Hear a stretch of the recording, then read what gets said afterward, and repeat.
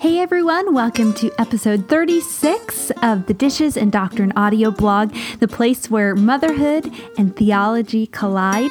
As always, I'm Rachel, your host here, and we're going to start today's episode with a little bit of singing. You can sing along if you want. If not, you can just sit back and laugh and listen to me. I've got the joy, joy, joy, joy down in my heart. Where? Or what about this one? The joy of the Lord is my strength. Or one last one. This is the day that the Lord has made, that the Lord has made. I will rejoice. Okay, I'll stop there. But can you hear all those bouncy tunes in your mind? Do they kind of conjure up memories of Sunday school days gone by?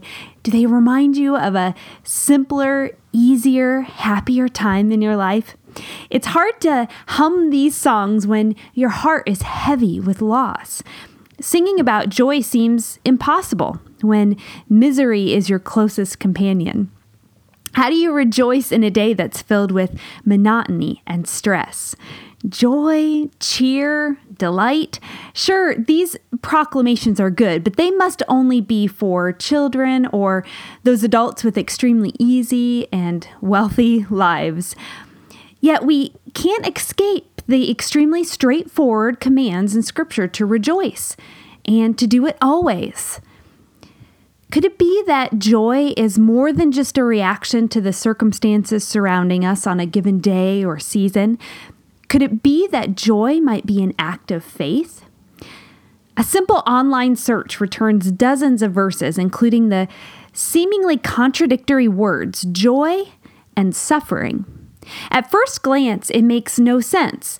For instance, if my son cuts his finger and runs to me bleeding, I offer comfort and a Band-Aid. I don't encourage him to rejoice in his pain, to realize that something good will come from the slice in his thumb.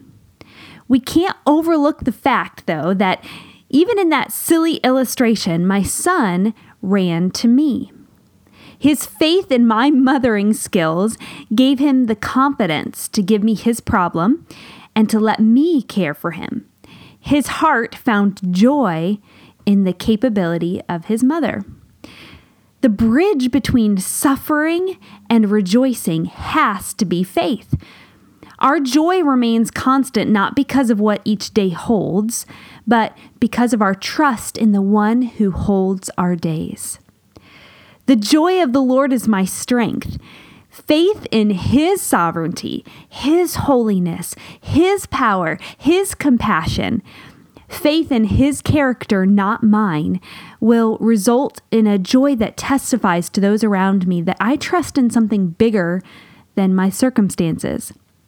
True joy without faith in the giver of everything good is virtually impossible. I've been both convicted and comforted recently by the words of the Puritan minister, Samuel Ward, in his writings, Sermons. This is what he said: "Live by faith.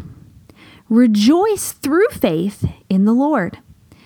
It is the neglect of this exercise that will allow discouragement to erupt and Satan to interrupt your happiness and spiritual cheerfulness. It will cast you into the dumps and into mourning. Keep your faith, and it will keep your joy. Show me your faith by your joy. Use your faith and have joy.